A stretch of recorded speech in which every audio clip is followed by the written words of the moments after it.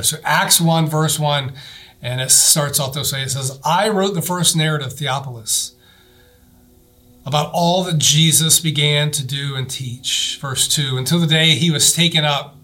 And let's just hit pause right there. Family, our Lord Jesus lowered himself, coming to this earth as a servant, teaching about the kingdom of God. He said exactly who he was and what he came to do, going all the way to the cross for your sins, for my sins, dying on that cross and was raised on the third day. It says, until the day he was taken up, and after he had given instructions to the Holy Spirit, to the apostles that he had chosen. After he had suffered, he had also presented himself alive to them by many convincing proofs, appearing to them over a period of 40 days and speaking about the kingdom of God. Family, our Lord is alive. Amen. He is alive. He has defeated death and he has conquered the grave. Amen. Would you say amen if you believe that today in your house church?